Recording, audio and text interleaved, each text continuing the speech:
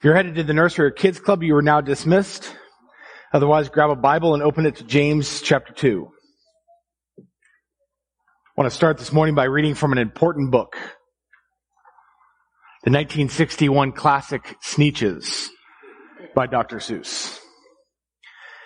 Now the star-bellied Sneetches had bellies with stars. The plain-bellied Sneetches had none upon theirs. Those stars were so big, they were really so small, you might think such a thing wouldn't matter at all. I'm not reading the whole thing. But because they had stars, all the star-bellied Sneetches would brag. We're the best kind of Sneetch on the beaches. With their snoots in the air, they would sniff and they'd snort. We have nothing to do with the plain-bellied sort. And whenever they met some, when they were out walking, they'd hike right past them without even talking. When the star-bellied children went out to play ball, could a plain belly get in the game? Not at all. You could play if your bellies had stars, but the plain-bellied children had none upon theirs. When the star-bellied Sneetches had Frankfurter roasts or picnics or parties or marshmallow toasts, they never invited the plain-bellied Sneetches. They left them out cold in the dark on the beaches. They kept them away, never let them come near, and that's how they treated them year upon year. Friends, the Sneetches had a problem. The Sneetches saw with the eyes of the world. They saw with eyes that are selfish, eyes that are self-focused, eyes that look to spend people like they're a currency, eyes that desire to categorize and rank, not trying to give away the whole book. But the Sneetches looked around and judged one another, like you and me. They judged one another. If you're like me, that's good. I like that. That's affirming. If you're not like me, that's a problem. And it quickly becomes you're not good enough for me. That's what sin does. Sin in us starts to show division. It starts to show partiality. It starts to show favoritism. You might even call it prejudiced. The idea that we would start ranking one another. The star-bellied Sneetches wanted nothing to do with the plain-bellied Sneetches because they had no stars. They wouldn't talk to them. They wouldn't eat with them. They completely ignored them. All because some had stars and some did not. Now, I don't know if you've ever picked up on this, but Dr. Seuss, writing in 1961, writes an allegory about American culture and about what's going on in our country in regards to racial and ethnic equality. And it's actually an incredible social commentary that gets to the idea that we start categorizing one another and ranking ourselves. A commentary that was just as true in 1961 as it is now. A commentary that was just as true now as it was in the first century Israel. Because this morning, as we open up the second chapter of the book of James, James is not talking about Sneetches. He's talking about the church. Believers in Jesus Christ gathered together. And rather than talking about how we are united in Christ, you see believers taking on the eyes of the world, letting their preferences take over and categorizing people, and it shouldn't be. This morning, as we walk into James 2, we're going to see what the gospel has to say about that, how the gospel reveals our problem and how the gospel is our solution. And so as we head there this morning, let's take time to pray about our time in God's Word, that we would be open to hear from Him, that we'd be open to having our sin exposed by Him, that we'd be open to have the gospel poured in, and that we'd be open to being transformed. Let's go to Him and pray. Gracious Father, we are so thankful for your word that you have given to us that we might see you, we might understand you, and that you might use your word, Father, to build your people. Father, we ask in this time that you would free us from distractions. Satan wants nothing more than to put all kinds of thoughts and grocery lists and things to do and laundry on our mind.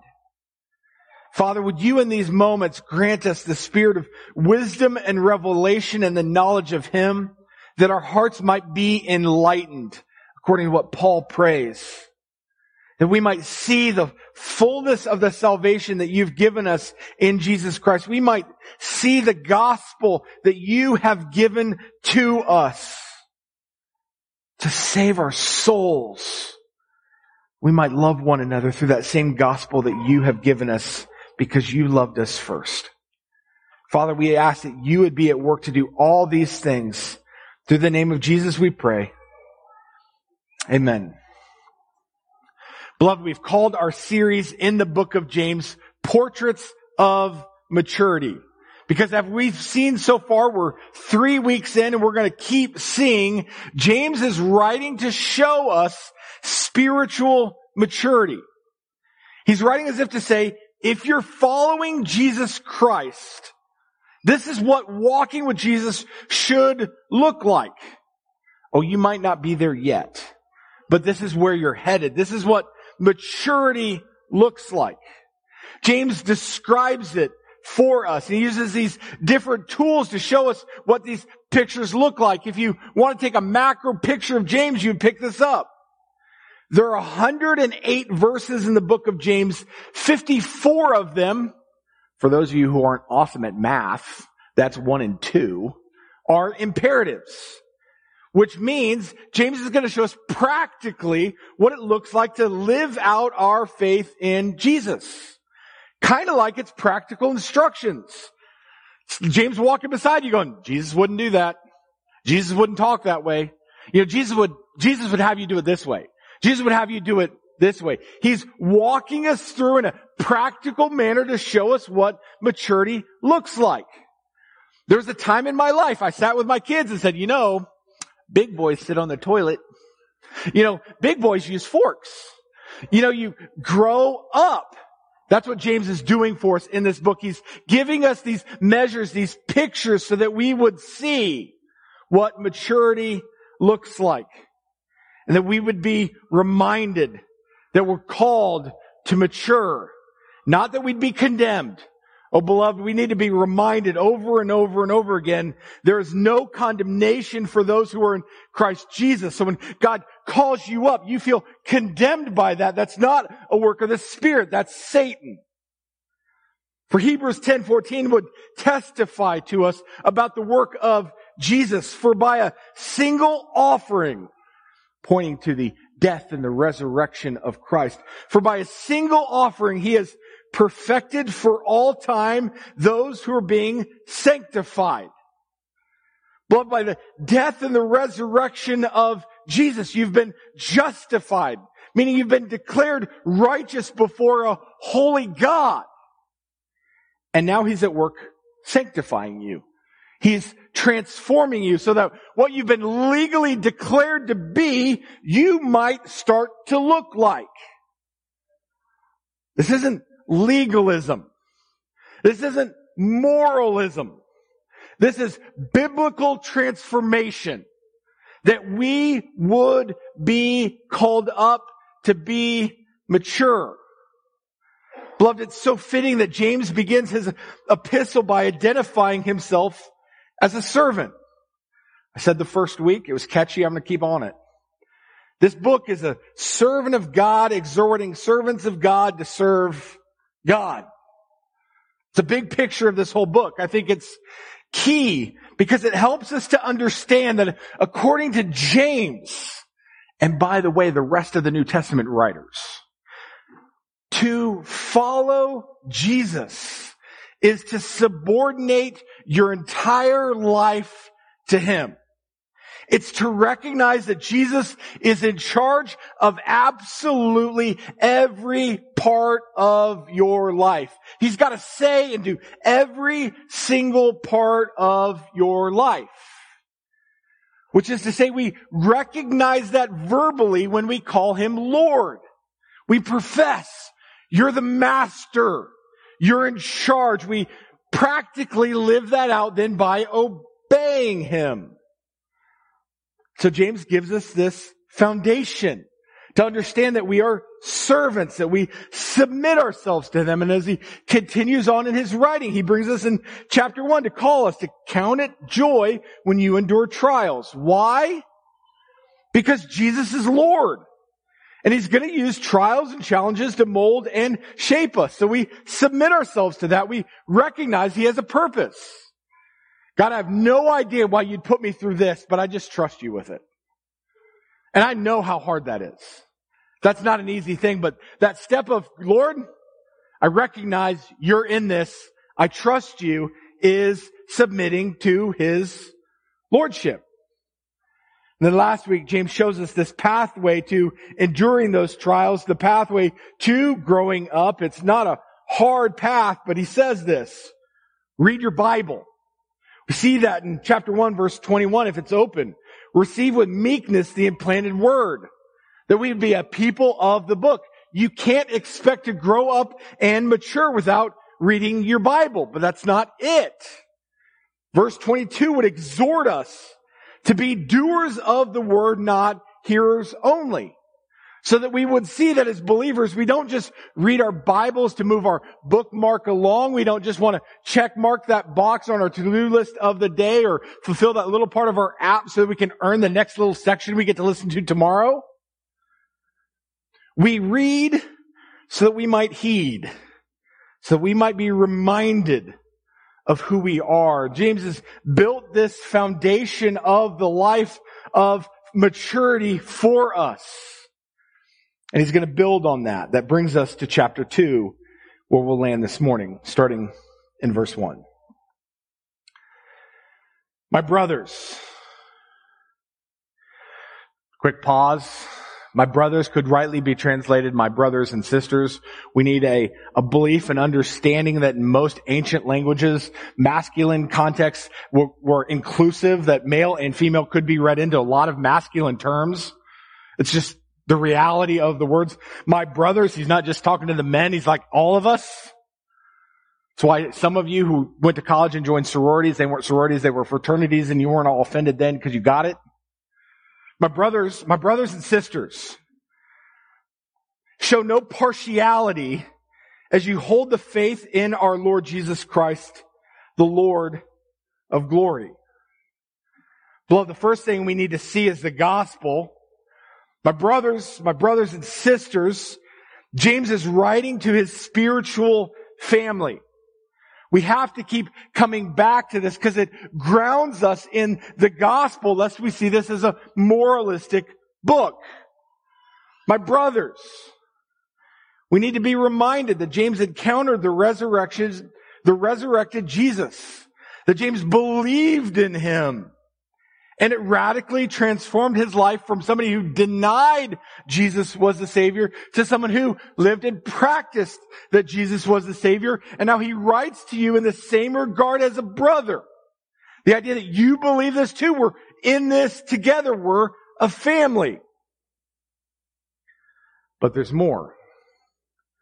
When he gives his exhortation, my beloved, my brothers, show no partiality, he doesn't add so that you might prove yourself worthy of Jesus. He doesn't add so that you might earn 12 Jesus points. He doesn't add so that you might get 3 spiritual check marks or whatever it is you try to deem your spiritual value or worth on. James writes, and look at it, show no partiality as you hold the faith in our Lord Jesus Christ, the Lord of glory. Now friends, look at me for a moment. This is a gospel moment that we need to heed, we need to hold on to. Because what James is trying to help you lean into here is that you and I sin. And our sin is rebellion against a holy God. Our sin separates us from God. And our sin has purchased for us, quite literally, a one-way ticket to hell. And the only thing that could change our final destination is Jesus Christ. Our faith is based entirely, and please get your amens ready. Our faith is based entirely on believing that the death and the resurrection of Jesus Christ is sufficient for our salvation. Thank you. That we would understand that His blood is the full and the complete payment for all of our sin, that His blood has purchased our salvation, that we might be adopted into the family of God, that we might be deemed an heir of all eternity. Which is to say, and I need you to really think on this for a moment, that the gospel requires you to recognize that you brought nothing to the equation but sin. That's Orthodox Christian belief. In salvation, you brought nothing but sin. That's all you brought. Jesus does all the work. Just to be clear, James is pointing us to the gospel. I think to make sure that this isn't a moral lesson, but I think there's something far more than that here. I think there's a bigger point James is trying to hone in on here. Because I think when we understand the fullness, the completeness, the complexities of the gospel, we understand it's not based on our merits. Then we would understand that to be rooted in the gospel makes partiality an impossibility. Consider this. If you have no merit before God the Father, you cannot look at somebody else and assess their merit. It's foolishness. It's epically prideful. It's to raise your economy of value and worth over God's economy of value and worth. It's to look at the Lord and to declare that you are smarter and you know more than Him. It's to deny the gospel. Which is to say, when James writes, show no partiality as you hold the faith in our Lord Jesus. Jesus is enough. You didn't have to do anything to earn salvation. The idea that you would hold no partiality would logically follow. It's the parable of the debt. He was forgiven much. The guy's forgiven tons. I should have looked it up. Don't remember the reference. The guy is forgiven like billions of dollars and then wants to collect little things from other people who owe him money, and God's like, no. That's partiality, right? Like when you understand God has given you everything, you've been given everything in Jesus Christ, nobody can owe you anything. James is pointing us to the gospel. He's pointing us to the complete work of Jesus so that we might be able to contrast that from the world. Because what the world would testify to you, what a star-bellied sneetch would testify to you, is that the world is built upon how you might benefit from a person. How they might push you forward. And they might push you forward financially. They might push you forward socially. They might push you forward relationally. But we look at people with this transactional perspective. I want to gain from you. How can you help me? The gospel's going, no. Like, I've helped you completely. I've given you everything. You lack nothing. Such that in Jesus Christ we would be called to give freely and generously. We might pour ourselves out like a drink offering because we're not the source of any of it.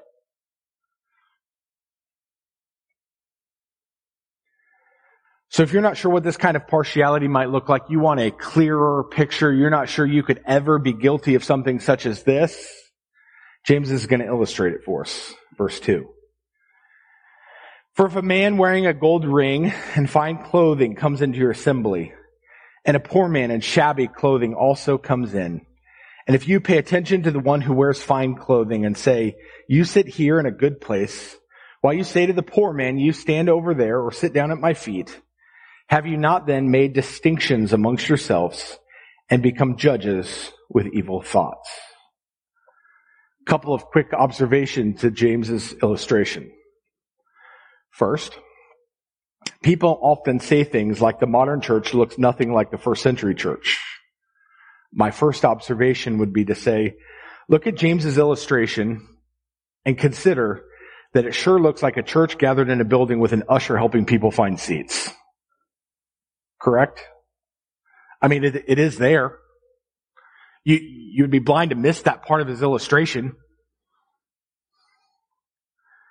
Then more to the point of the passage, this is what James is illustrating. You're the usher. Two people walk in. One clearly wealthy. The gold ring suggests he's probably an upper-class Roman citizen. One who is clearly poor. James is setting up the distinction. One whose friendship might bring some benefit to you. One whose relationship might help or further the church. Another who offers you nothing. How are you going to handle that moment? That's the challenge. So here's the question. Do you see both of them as being made in the image of God? Do you see them both as your brother and sister in Jesus Christ? Do you see them both through the eyes of the gospel? Or is it possible that we've been so influenced by the world, but that we can't help but make distinctions from a worldly perspective? And I think we all ought to be at least honest enough to go, I do that sometimes. Right? I need more than 3 yups. We all do that. We all categorize. We rank people. We create our own little social orders. And we need to be mindful of the fact that money isn't the only ground that we might show favoritism on. According to Ephesians 2, race was an issue in the early church. How you treat and accept outsiders, how you react to Gentiles, people who are not like you, seemed to be an issue in the local church. In Acts 15, we see that. Because with the reality of it, what we find at the very heart of it is that sin has seeped deep into our hearts. And without even realizing it, we've subjected ourselves to these worldly patterns of thinking.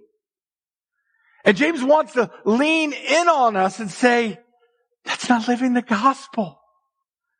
That's not putting a gospel lens. That's not spiritual maturity. Verse 5. Listen, my beloved brothers, has not God chosen those who are poor in the world to be rich in faith and heirs of the kingdom, which he has promised to those who love him? But you have dishonored the poor man. Are not the rich the ones who oppress you and the ones who drag you into court? Are they not the ones who blaspheme the honorable name by which you were called? We said over and over again, James is actually giving a sermon on the Sermon of the Mount. James points back here to many of the Beatitudes. Blessed are the poor in spirit, for theirs is the kingdom. Blessed are those who mourn. Blessed are the meek. You study the Sermon on the Mount, you quickly gather that God's economy is not our economy. God sees the world so radically different than we do. So what do we do about that? Because at the heart level, this is a trial. This is a temptation. This is a challenge. For you're the usher, 2 people are walking up the walkway. You have a temptation in your soul and you've got to sort that out. And beloved, we would say quickly, it's a gospel moment. It's a chance for the gospel to inform you. It's a chance for the gospel to grow you up. It's a chance for the gospel to change you, to mature you. James is going to complete this section with 3 exhortations that help push us forward, that ought to inform how we walk in these situations. Here's this first exhortation, verse 8. If you really fulfill the royal law according to the scripture, you shall love your neighbor as yourself. You are doing well. James points to what's called the royal law If you remember in Matthew 22, a lawyer asks Jesus, what is the greatest commandment? I mean, if I'm going to obey you, if I'm going to follow you, what's like the one thing I really got to get right? If you remember, Jesus answers him. In Matthew 22, 37 through 40. You shall love the Lord your God with all of your heart and with all of your soul and with all of your mind. This is the great and first commandment. The second is like it. You shall love your neighbor as yourself. On these two commandments depend all the law and the prophets. He asks for one, Jesus gives him two. The two seem to be highly connected. Jesus says, love God, love people. Now we could spend a long time digging into what is a neighbor, and you would quickly figure out a neighbor is somebody who's not like you, right? Somebody who's very different than you. Otherwise, they'd be a brother or sister. He's not trying to give you a distinction. He's giving you a broad category. Love your neighbor as yourself. Jesus seems to connect this idea that how you love strangers is indicative of how much you love God.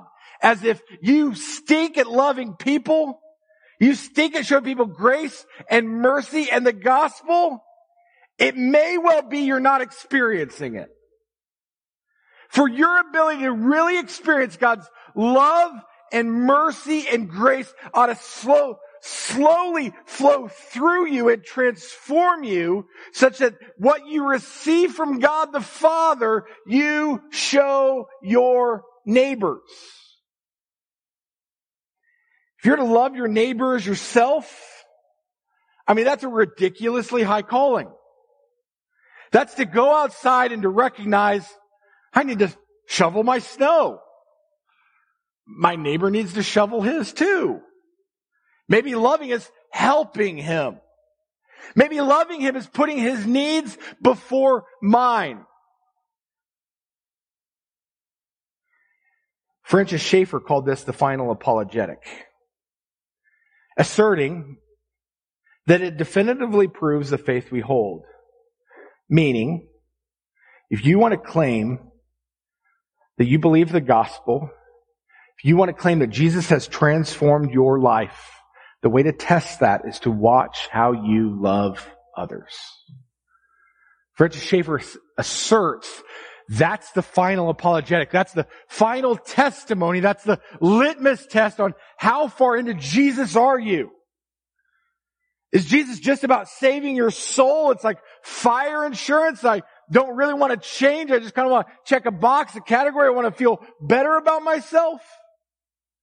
Or you into following Jesus. I'm going to submit my whole life to you. I'm going to let you testify to me that I'm supposed to love these people, even when it's ridiculously hard, even when I can't do it, even when I'm falling on my face, struggling. Am I going to try?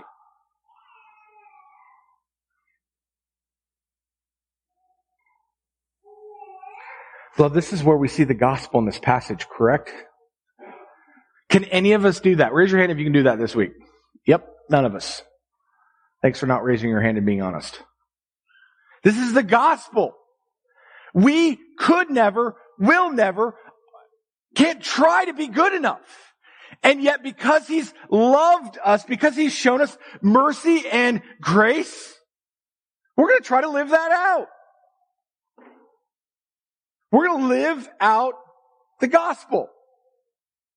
We'll come back to that. It's going to be our takeaway. We'll finish in 1 John 4 here in a minute, but let's look at his final exhortations. He has two more. Verse 9. But if you show partiality, you are committing sin and are convicted by the law as transgressors. For whoever keeps the whole law but fails in one point has become guilty of all of it. For he who said, do not commit adultery, also said, do not murder. If you do not commit adultery but do murder, you've become a transgressor of the law. What James is asserting for us is that you may think and decide that partiality is not that big a deal. You may decide judging other people and determining their worth is not that big of a deal. You may decide that your racism, your classism, your genderism, your ageism, your socialism, whatever the ism you want to claim, however you want to categorize people and feel good about yourself, you may decide that's not a big deal. James wants to make it clear. It's a big deal. It is one of the great lies of Satan to convince you and me to be permissive with our sin. Yeah, I'm good with the big ones. Those are little ones. They're not that big a deal. James wants to make it clear this is a big deal. This thing by itself would separate you from a holy God. It matters. It's sin. And so he gives us his final exhortation, his final portrait of maturity, verse 12. So speak and so act as those who are to be judged under the law of liberty. For judgment is without mercy to one who has shown no mercy. Mercy triumphs over judgment. What James is trying to articulate for you and for me is that we would speak and act according to the gospel. To recognize that we weren't saved because we were worthy. We're saved because He is worthy. So we don't love other people because they are worthy. We love other people because He is worthy. We start to embrace this reality that the only thing I can stand on is Jesus Christ. That's it. And because of that, I have more than enough to try to attempt to love people. That's why we're going to finish in 1 John 4. Because if James is going to call us not to show partiality, not to show judgment, not to categorize people, how do we do that? John's going to help us. 1 John 4. Beloved, let us love one another, for love is from God. It's not from you. Doesn't source with you, doesn't start with you. He doesn't say dig deep, claw it, white knuckle it. Ask Him. Love is from God. God, I need love. I need to love this person. I need to love these people. And whoever loves has been born of God and knows God. Testifies to the reality of my salvation. Anyone who does not love does not know God, because God is love. Testifies, you stink at loving people. It may well be because you don't know love. You don't know God. In this, the love of God was made manifest among us. He's pointing us to Jesus. In this, the love of God was manifest among us, that God sent His only Son into the world so that we might live through Him. God showed us this great love, that Jesus was willing to sacrifice Himself, die on a cross in your place, take all of your sin so that you would be empowered, you would be enabled to live through Him. Verse 10, this is love. Not that we have loved God, but that He has loved us and sent His Son to be the propitiation for our sins. Beloved, if God so loved us, we ought to love one another. You know, Paul prays in Ephesians that we collectively as a body would come to know that we are loved immensely. And that's the difference maker in this. That's the difference between you standing in a room and trying to find your value as you interact with other people versus you standing in a room recognizing the overwhelming way in which God the Father has loved you such that you could give freely. And beloved, can I just tell you, if you don't believe that, will take you back to James 1 and read and obey. Because if you remember James 1, you read and obey so that you can look in the mirror and remember what you look like. So that you can look at yourself in the mirror and remember what you look like. So you can look in the mirror and remember who you are in Jesus Christ. Remember that Jesus Christ has established you. He's rooted you. He's built you. He's put you together so you could remember what you look like. So that you could walk away with a full picture of who you are in Jesus Christ. So that as you interact with different people, it's Christ that's on display because you know who you are. You've read and obeyed your Bible. You don't know this natively. You're going to struggle with this natively. We have all kinds of sins we've got to put away, and we're not going to do it on our own strength and power. We're going to do it because we remember who we are. We remember the fullness of what Jesus did for us. We remember that the same power that raised Jesus from the dead is at work in us. Beloved, we need to be reminded, to be fueled by the gospel. The gospel that saved us is the gospel we love other people with. So James gives us this picture of maturity where we freely love and don't hold partiality. Let me pray for us. Gracious Father, as we continue to move through this book, we're going to find increasingly these tension-filled moments where James wants to point out sin. He wants to point out that we fall short. Father, in those moments, we're going to be so tempted to believe Satan and start to feel overwhelmed and guilty and insignificant. We're going to start to feel this weight and this burden like we are not good enough. Father, would you give us the recognition to hold on to that is Satan condemning us, not your Spirit. For there's no condemnation for those who are in Christ Jesus. And yet, Father, you've not called us to live our life as a 4-year-old spiritually. You've called us to mature, to grow up. That as you expose sin in our lives, that just like Neosporin and a Band-Aid, we'd apply the gospel to it. That we could turn away from our sin and we could turn to Christ.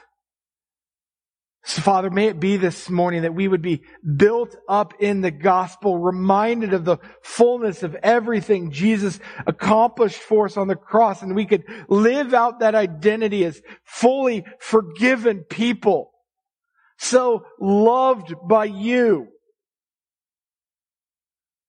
that we're able to live in a way that we can freely dispense your mercy and your grace. And that we could love our neighbors so well that they would see Christ in us. And we could love our family so well that they would see Christ in us. We could love each other so well. Father, would you be at work in us, growing us up to that kind of maturity? And would you give us the peace and the patience and the grace to know that not everybody's there, that I'm not there, that as we struggle with one another, we continue to show each other the gospel. Father, grow us up.